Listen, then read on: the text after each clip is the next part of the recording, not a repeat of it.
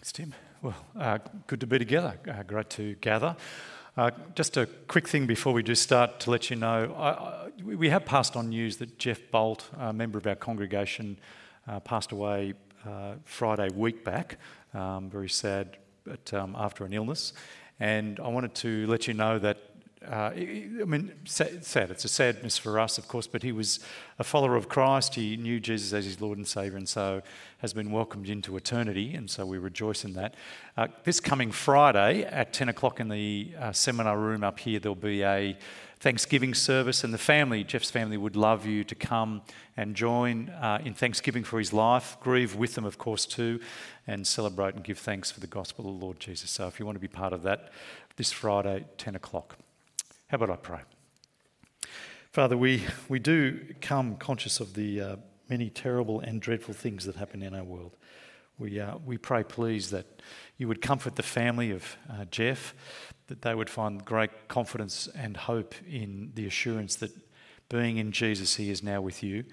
We pray for us gathered here that as we consider again this very word that's brought such a future hope and a certainty and a confidence, we pray that you might stir us to know you better, to love you more, to find the joy and celebration that is found in the things of Christ. Let that be the case amongst us this morning, we ask. In Jesus' name, amen.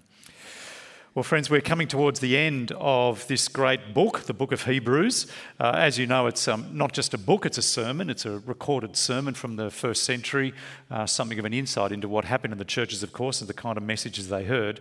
And as we come to the end of it, we come down to this last part of chapter 12, which is effectively, I would offer, the climax of the sermon. There's another chapter to come, and we'll look at that next week, chapter 13, but it kind of wraps up various bits and pieces. This is the week, really, where you feel like the preacher is landing his sermon, where he's bringing it to its close and climax with the people he's speaking to, he's driving it home. And I want to offer this thought. I want to suggest that there's an emotion that he plays on, that's flavoured through this section, the final climactic section of his sermon. And I want to suggest that emotion is the emotion of fear. Fear. Now, perhaps that is putting it a little too starkly. There are other emotions that are involved, and I'll show you those in a moment. But the fact is, he uses the word fear at the very end of the chapter. Verse 28, you'll see there the language that we need to be thankful, worship God acceptably with reverence. Now, the NIV translates it awe, but the Greek word there can be translated fear, and other translations do translate it as fear. He is speaking about the whole idea of fear. It is certainly there for Christians. He is speaking these things. I'm conscious, though, throughout the chapter 2 that he triggers the emotion a number of times. Not in a manipulative way. I want to show you how he does it with great care and great seriousness. And as I say, it's not the only emotion. We'll see in verse 22 to 24, he touches on the emotion, digs deep into the emotions of joy, celebration, thanksgiving. But even there, he seems to focus on those emotions to trigger the emotion of fear. And I want us to come to these things. Now, saying all of this is tricky because I fear many of us think to talk about fear as Christians is somehow beneath us. We live in a cultural context where we've decided that fear is a very bad motive. It's a very inappropriate, it's kind of a primitive, childish thing to play on. And so many of us might find the thought that the Bible talks about fear and talks about fear for Christians, we might find ourselves thinking, oh, that's beneath my understanding of Christianity and the Christian faith. But is it? Is fear a dreadful thing? Is fear a terrible thing? Is it an inappropriate thing? I was going to give you a whole philosophy of fear right at this moment. Yesterday I was sort of working on what I was going to talk to you about today, and during all of that I went upstairs to the kitchen where some of our family, adult family were around, sitting around the kitchen bench as Kathy was doing some stuff in the kitchen, and she'd put some banana bread, those big chunks of banana bread you can get, stuck them into the toaster, pushed it down to the toaster, and it didn't pop up again when the toasting had finished. And so she went to the drawer, pulled out a knife, and wandered over to the toaster while she was chatting to all of us, and began to stick the knife into the toaster, to grab the bit of the banana bread and pull it out. And as she did it, sort of things slowed down, and the reactions of my adult children were interesting to watch. What reaction do you think they had at that point? the inheritance is about to be ours. No, they had this. There was like I was quite shocked and surprised. We do this all the time. I was quite shocked and surprised. There was this massive moment of fear for their mother. Mum, don't do that. And she's going, why? Why is this a problem? And I offered, do you have a problem with hair dryers in the bath? What is it with you guys? But now, was fear at that point inappropriate? No. You don't stick metal things in toasters, even when they're not on, even if they're plugged in. Am I right, electricians? You can kill yourself, right? It's the same as sticking it in actually to the PowerPoint itself. So fear is a very appropriate emotion, a good emotion to have in a context of a world where there are things to be afraid of. Fear we want to cultivate it in our children. An appropriate fear and care and concern. We need fear in the spiritual realm. Unambiguously, we need fear. Certainly, we need fear. Without a doubt. The Christian world has been keen, as I say, to throw off any talk of fear for Christians, but the Bible won't have it. Because there are things to be afraid of this side of glory. And even, for some, the other side of glory. And whilst we live in that world where there are things to be afraid of, the Bible will speak to us, born-again believers, about the things to be afraid of. I want to show you how it works throughout this chapter. There's 3 sections I'm going to touch on. The first and third, very briefly. The middle one, verse 18 to 24, I want to spend more time on. But let me show you how fear plays out throughout this section. The first one there is in verse 15. Have a look at this. Is the first section. See to it that no one falls short of the grace of God and that no bitter root grows up to cause trouble and defile many. What is that tapping into? The fear of falling away. This has been a theme throughout the whole book, chapter 2, chapter 3, chapter 6, and so on. The fear of drifting, the fear of sliding away, the fear of apostasy. He is deeply concerned to warn these Christians about the fear that they ought to have of the hardness of sin, the deceptiveness of sin, that it might harden their hearts and that they might be found without the covering of the grace of God. This has been all the way, because he's talking to a group of believers who are threatened by persecution without, and there is the great danger that with all of that stress and tension, they might drift out of the things of Christ and back into their Jewish faith that they'd had previously, it seems. And he uses the illustration there of verse 16 of Esau, who sold his inheritance, his birthrights, for a single meal, who for the sake of the visible momentary pleasure gave up what was eternal and invisible. He sold his birthright. And all of this is to trade on the great seriousness of the things of Christ. The things that we deal with, friends, in our context here today are not trivial. They're not light. They are heaven and hell. It matters. Take care. That's the first section. But then the second section, the larger section, that's larger middle section, is one we want to spend a little bit more time on. It's a focus on the extraordinary blessings that these believers have in Christ and the fear, I dare say, of losing it. I think that's what he's talking about through here. And we want to spend a little bit more time here. So dig with me, verse 18, verse 22. You see the 2 paragraphs in your Bible, if you've got your Bible open in front of you. They reflect an observation about 2 kinds of religious experience that he's going to talk to them about. The religious experience that he likens to the Mount Sinai experience. I'll talk to that in a moment. And the religious experience he likens to the Mount Zion. It's the 2 different mountains, the 2 different religious experiences. And he compares these 2 different religious experiences by using this poetic imagery, which is very vivid, it's very powerful, one that's hard to do justice to. The difference between Mount Sinai religious experience and Mount Zion. Now, these are 2 literal mountains. Mount Sinai sits between Egypt and Jerusalem. It was the mountain that God brought Israel, ancient Israel, 2, when he brought them out of Egypt, out from under slavery with Pharaohs. Do you remember that? The Exodus experience. It's recorded for us in Exodus chapter 19 and 20 and following. And God appeared to them on that mountain. And in fact, that's the place where God gave Israel the law, the 10 Commandments. Do you remember Moses? Some of you may be familiar with these things. If you're new to the things of Christianity, this might trigger something for you, the idea of Moses coming down from the mountain with the tablets, with the 10 Commandments written on them. That's this moment at Mount Sinai. And in many ways, Mount Sinai stands for the law, for God covenanting, agreeing with his people that he would be their God, they would be his people if they kept his law, if they were able to obey him. Mount Zion is a different mountain, another literal mountain, but it's a mountain that is one of the hills upon which Jerusalem's built. Mountain, hill, it's not a huge thing. And Jerusalem's built on this mountain. And he talks about here, though, Mount Zion as not just the literal hill of Jerusalem, but actually as representative of a heavenly experience.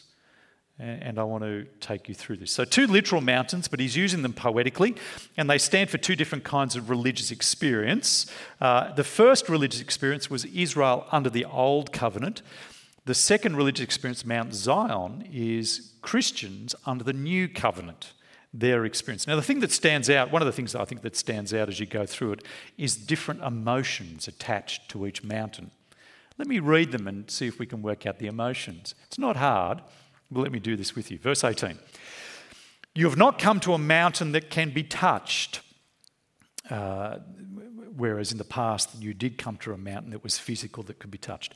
That is burning with fire to darkness, gloom and storm. He's reflecting on Exodus 19 and Deuteronomy chapter 4.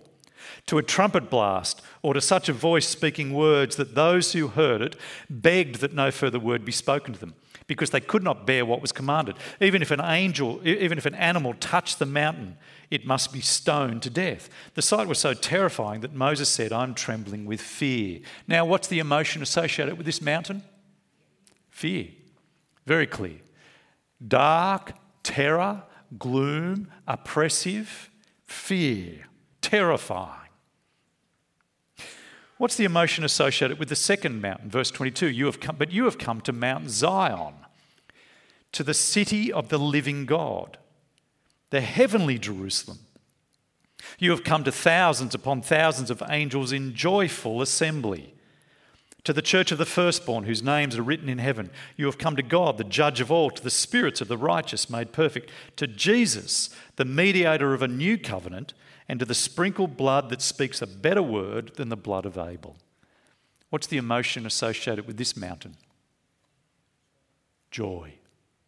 Joy, celebration, freedom, acceptance, coming home. It's all of these kinds of things. There's much that's profound in this poetry he uses, and I'd love to spend more time on it, but let me just pick up a few things, make some observations about the differences between these 2 experiences, and then just apply it a little bit to us before doing a larger application. Does that make sense? You got no clue. Let me just do it. Let me give you some observations. The first one, there's quite a difference between these 2 religious experiences. The first difference is that the new covenant experience in Jesus isn't coming to a physical place. And he makes that quite clear. He says, verse 18, you have not come to a mountain that can be touched. Like the ancient Israelites, the Jews came to a mountain. They came to a physical mountain you could touch. You have not come to a physical mountain. Verse 22, you have come to the city of the living God, the heavenly Jerusalem. You have come to angels, thousands and thousands of them in joyful assembly. The point he's making is the difference between the Israelite experience under Mount Sinai and the one that happens in Jesus under the new covenant is that you come home to the very home of God himself.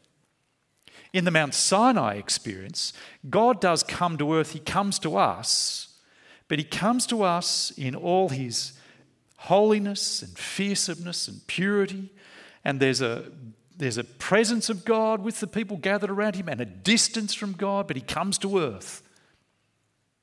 But what you have in the second experience, in the new covenant experience, is that a believer in the Lord Jesus is lifted up into the very home of God himself. God doesn't just come to us, he takes us with him to be where he is, in the heavenly Jerusalem, the very home where he belongs. There is a profound difference between these two covenants. The second difference that he talks about here is the eternal unshakable versus the shakeable. Mount Sinai, the mountain that you came to under the old covenant, was a mountain that shook, and it will be the heavens and the earth that will shake. It's transient. It's not solid. It's not substantial.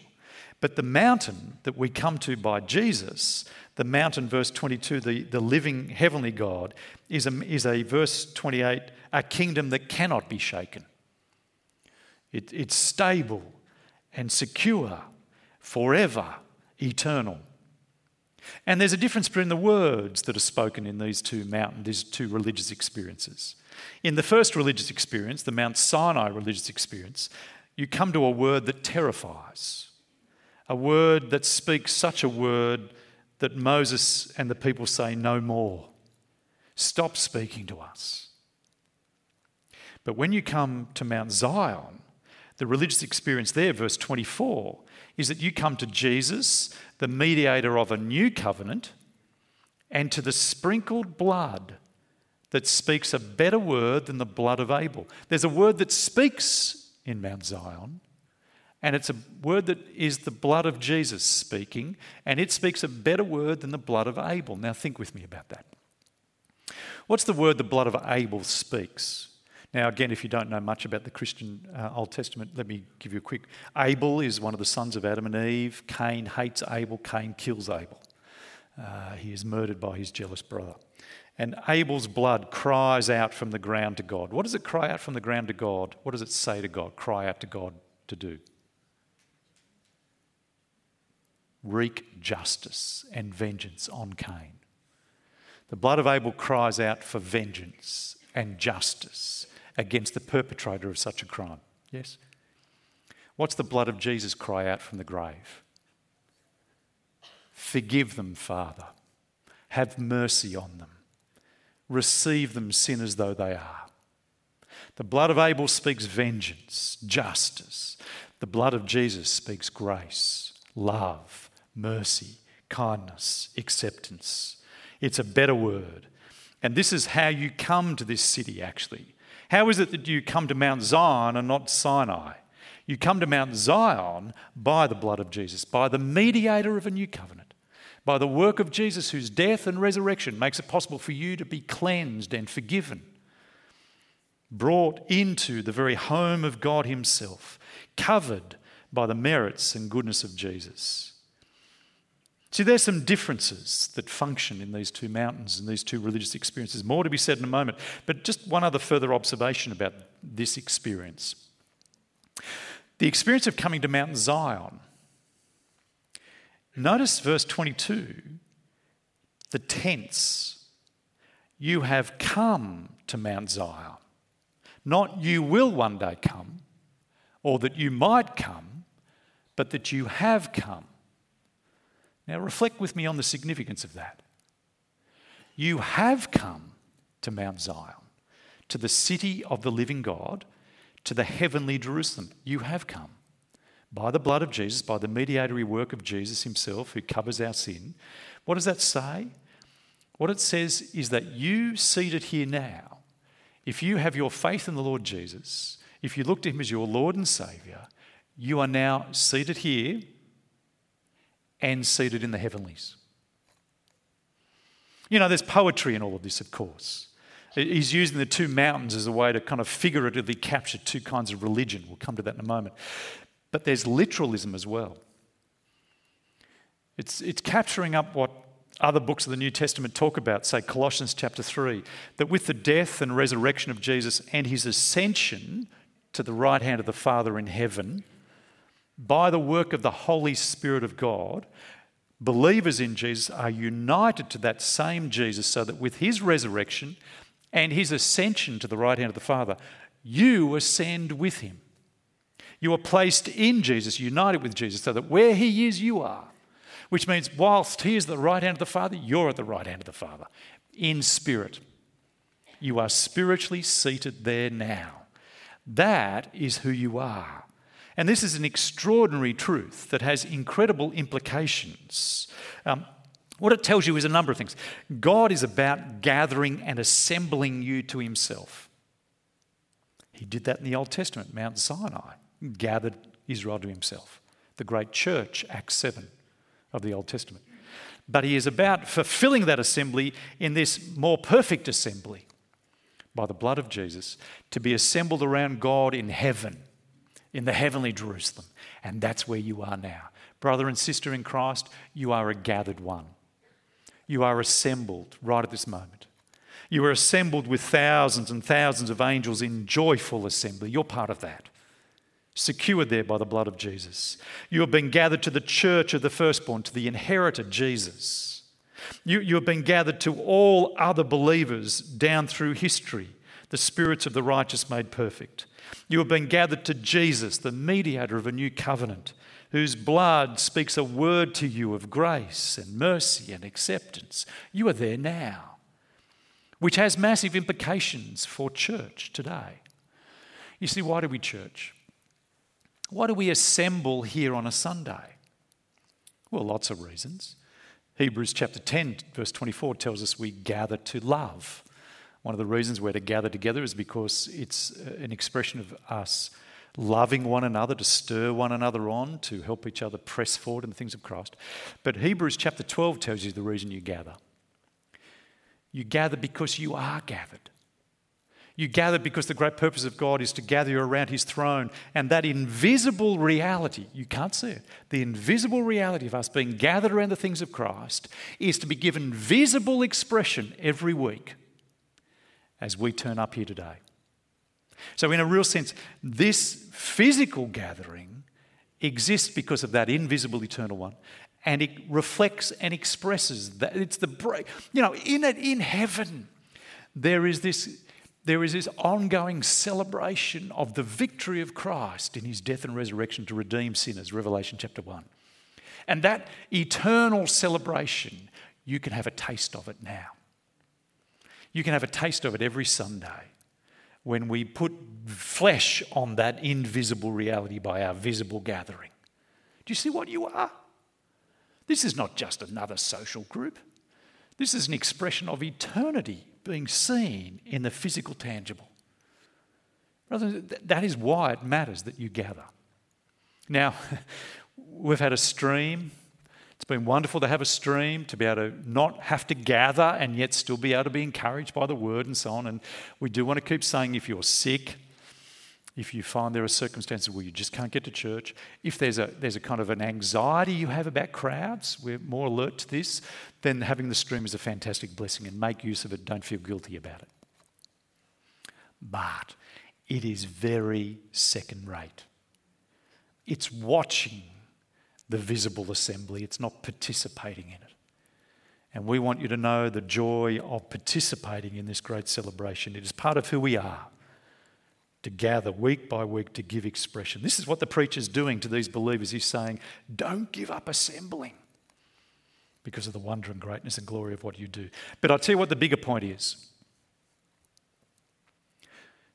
If you walk away from Jesus, he says, all you've got is a return to gloom, darkness, and oppression. Mount Sinai. That's what you'd be going back to. You'd be walking away from life and celebration of the new covenant, back to darkness. Be afraid of going back there. Now, in a sense, what he's teaching here is something that's more general than just Jesus versus Judaism, Old Testament covenant. He's doing a little bit more than that. I want to suggest he's giving a lesson about Jesus and every other religion in the world. Because what I want to suggest he's doing is that Mount Sinai corresponds to a certain way of approaching God. Mount Zion corresponds to a certain way of approaching God that are general. Mount Sinai, what's the way of approaching God that it's captivating, capturing? It's capturing the idea of coming to God by rule keeping.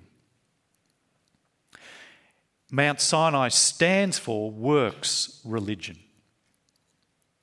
Any religion that depends on my efforts to please God, to earn my way, that's what he's teaching, I think. And here's the deal. Mount Sinai,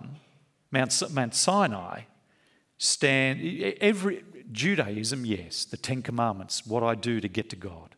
But Islam is Mount Sinai. Islam, the 5 pillars that you have to obey to earn your way. Hinduism, Buddhism, the Eightfold Path that you have to keep to make your way to nirvana. Every religion can be captured up under Mount Sinai. You do, you perform, you earn your way. You know, religions are all different, but at heart, they're all the same. It's all about me and what I have to do. There's only one religion on the planet through human history that is different to Mount Sinai, and it's the Christian religion, the new covenant established by the blood of Jesus. It's grace given to the unworthy. And the way of law keeping is always the way of fear, because everything depends on me. My performance, my ability to pull it off, whether I can do enough, have I done enough, have I prayed enough, have I loved enough, have I served enough, have I given enough money. Living that kind of life before God is oppressive, it's debilitating, it's destructive, it's dark. God becomes a taskmaster that I've got to impress to make it in the last day. It's living with a parent or a spouse or a friend who's never happy enough, who you can never please. There's little to celebrate. There's no cause for joy because I don't know yet whether I've done enough to pass. And so I live with fear and anxiety. In the life with God, it always feels like there's an exam to come. Where have I done enough to pass? Fear and anxiety. Do you live with that? Are you living with that kind of fear? It's possible that you can sit in church that's meant to be a Mount Zion experience and really be coming to Mount Sinai, thinking it's about law keeping. Mount Zion is grace. Someone sits the exam for you and gives you their marks. It's the message of this book that someone pays your penalty in your place. They pour out their blood, the great sacrifice of God's only Son, whose blood is sufficient to pay for all your sin. His blood is poured out to cleanse you to your very soul, so that your conscience is cleansed, so that you can stand before God not because you're worthy, but because He has been worthy for you. He has covered you and stands to plead your case as your great high priest, forgiven, the stamp of the new covenant, so that you are received in acceptance. You have come to the heavenly Jerusalem. It's not you might, but you are there by the grace and mercy of Jesus. 2 mountains stand for 2 different ways to approach God. Mount Sinai is the way of perform, do enough, keep the standard. And that mountain stands for every religion except the religion of Jesus. And I tell you what, even if you're irreligious, it stands for you. You know, the media make much these days of how the world is changing and giving up on religion and Christianity particularly. But it hasn't changed the fact that people still think about a relationship with God as Mount Sinai. Let me illustrate this. I have this conversation every now and then with people. I say to a person I know, I've met, do you believe there's a God? My friend says yes. I say, do you think He'll accept you when you die? My friend says, I believe as long as you're good, you'll be accepted. And I say, have you always been good? And they say, well, no, not really, but I try to be good. And I say, oh, so the standard's not being good, it's trying to be good. Have you always tried to be good? And they say, well, no, not actually, but I've tried to be good. And I say, have you always tried? You can see where this goes, can't you? But I want to try sometimes to, what really is left of all of this? I don't know, I want to stop the conversation. That's how my conversations tend to go. I then point to Jesus and say, have you ever considered the things of Jesus and who he is and what he's done? Because he gives a whole different way. Do you know, whatever standard you have, whether it's the Ten Commandments, high moral standards, acting justly, not like being like Donald Trump, being someone who's about causes and against, whatever standard you have, you'll have broken it. You'll have broken it. The reason religions, performance religions, are full of fear is you can't keep them. And when you actually think about it, standing for God on the basis of your life is terrifying. Do you know Mount Sinai? Why were they so terrified? I'll offer this thought. It's because they were actually brought face to face with the living God, with the God who is a consuming fire. Not the God of our imaginations, not the God who's the Santa in the sky, not the God who's the grandfather who's indulgent, and not that God, but the God who is just and holy and pure in his perfections, whose eyes are too pure to even look upon sin. The great creator of all things, they came face to face with that God. And they were terrified by it. Because in light of that glorious splendour, their sin shone with all its horror. And they were broken. As is every person who has had a true experience of the living God. Do you know, we have modern spiritualists, people who are into spirituality, who talk about having had an experience of God, and it's always for them warm and tolerant and loving and accepting. Well, I would offer that because you haven't actually had you haven't had an experience of the living God, you've had an experience of the God of your own imagination. Every time a person in the Bible has an experience of the living God, Moses, the burning bush, this ground is holy ground. Isaiah chapter 6, who has a vision of the Lord lifted up high and mighty. Holy, holy, holy is the Lord God. And Moses' reaction, he falls down as though dead. Woe is me, he says, for I have seen the Lord, the Holy One, and I'm a sinner amongst a group of people with unclean lips. Peter, at the transfiguration of Jesus, is left speechless. John, the apostle, in Revelation chapter 1, when he has a revelation of the risen Lord Jesus, falls down as though dead because he sees Jesus in all his glory. Brothers and sisters, the Mount Sinai is terrifying because when sinners come uncovered before God to be seen for who they are in the light of God's glory, it is devastating. It is terrifying. What hope then for sinners? None via that path. The only hope is the new covenant. The new covenant where Jesus, the mediator of a new covenant, comes to establish a whole new way in all of human history, a whole new way, a way of grace, a way for people who say, I can't do it. He says, I have done it. He enters the most holy place by his own blood and so obtains an eternal redemption. Chapter 9, his blood makes possible the cleansing of our consciences from every sin that impure, that destroys and darkens. For this reason, Christ is the mediator of a new covenant, that those who are called may receive the promised eternal inheritance. Now that he has died and set us free from sins committed under the first covenant, he has appeared to do away with sin once for all by the sacrifice of himself. And so we are free, brought into the very city of God, the home of God himself, to live forever in an unshakable kingdom by the gift of forgiveness, his merit, not mine. No wonder this mountain is full of celebration.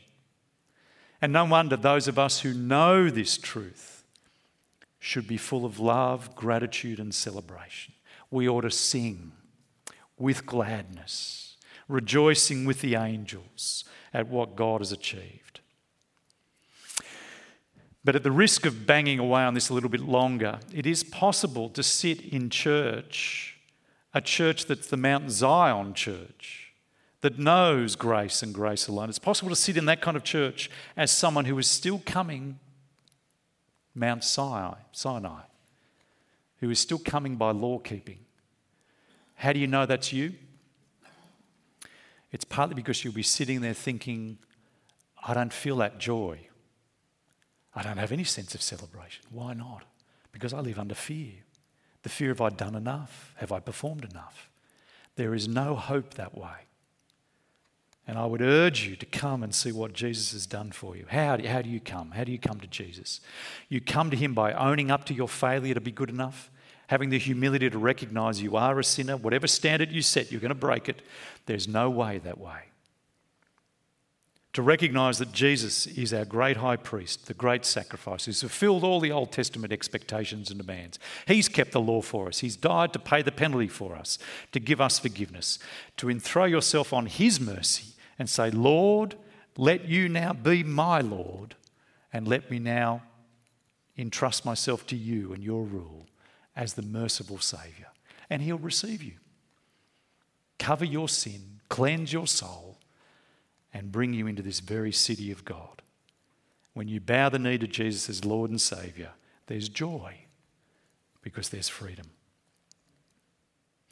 Well, is there still, though, any place for fear amongst those who are forgiven sinners?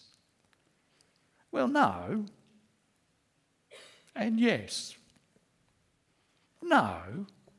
Whilst ever you are under the covering of the blood of Christ, whilst ever you walk with him as your Lord and Saviour, cleansed, forgiven, accepted, received.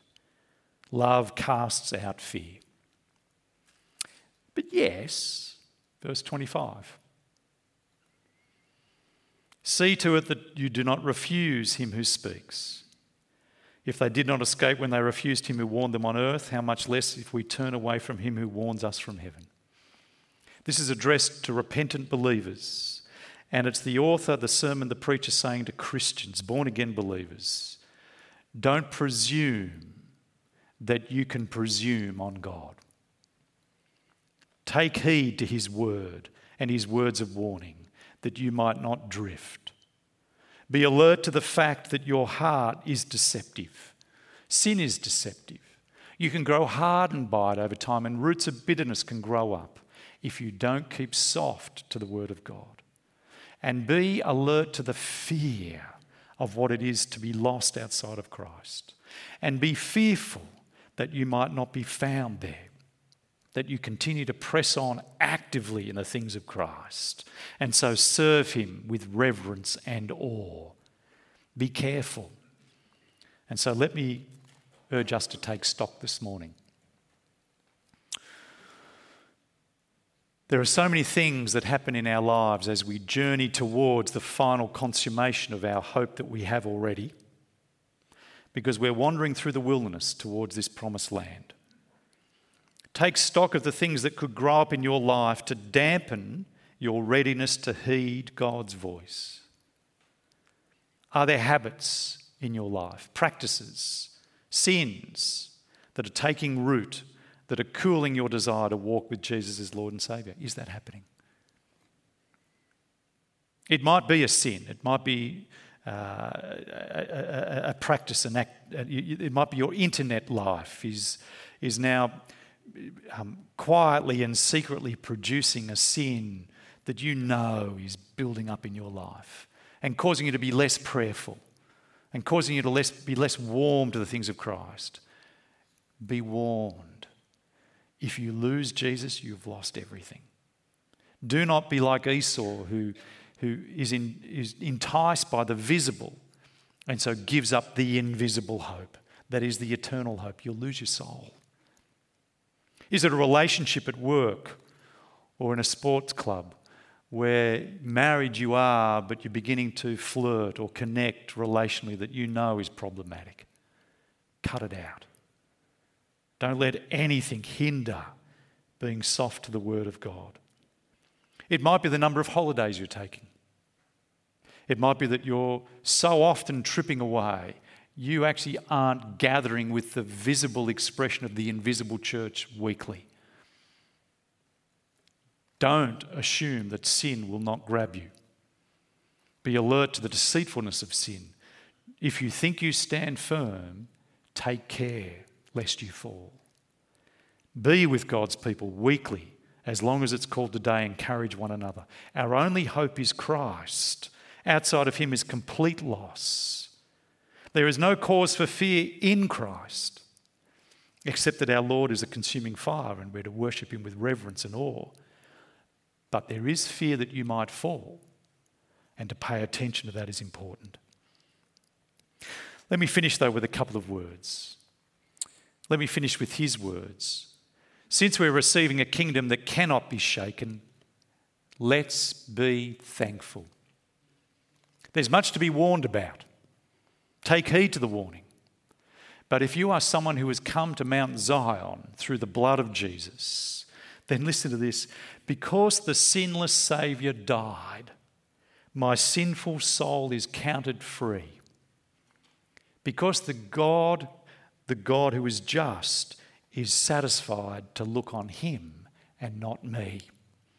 Rejoice and celebrate with the angels, and take heed to your soul as we move through this world towards that great consummation. Let me pray. Heavenly Father, we do ask, please, that you might help us do exactly these things. Take heed, and in the midst of the warnings and the care, celebrate. Give thanks for the joy that we have in being forgiven, cleansed, purified by the redeeming work of Christ. We thank you that the sinless Saviour has died, and by his death we are cleansed and purified. Thank you that you look on him and not on us, that we are now members of this heavenly city, together with all the angels and the saints in generations past, that we've come to the Lord Jesus, the mediator of a new covenant, whose blood speaks such a good word. We thank you for these things in Jesus' name. Amen.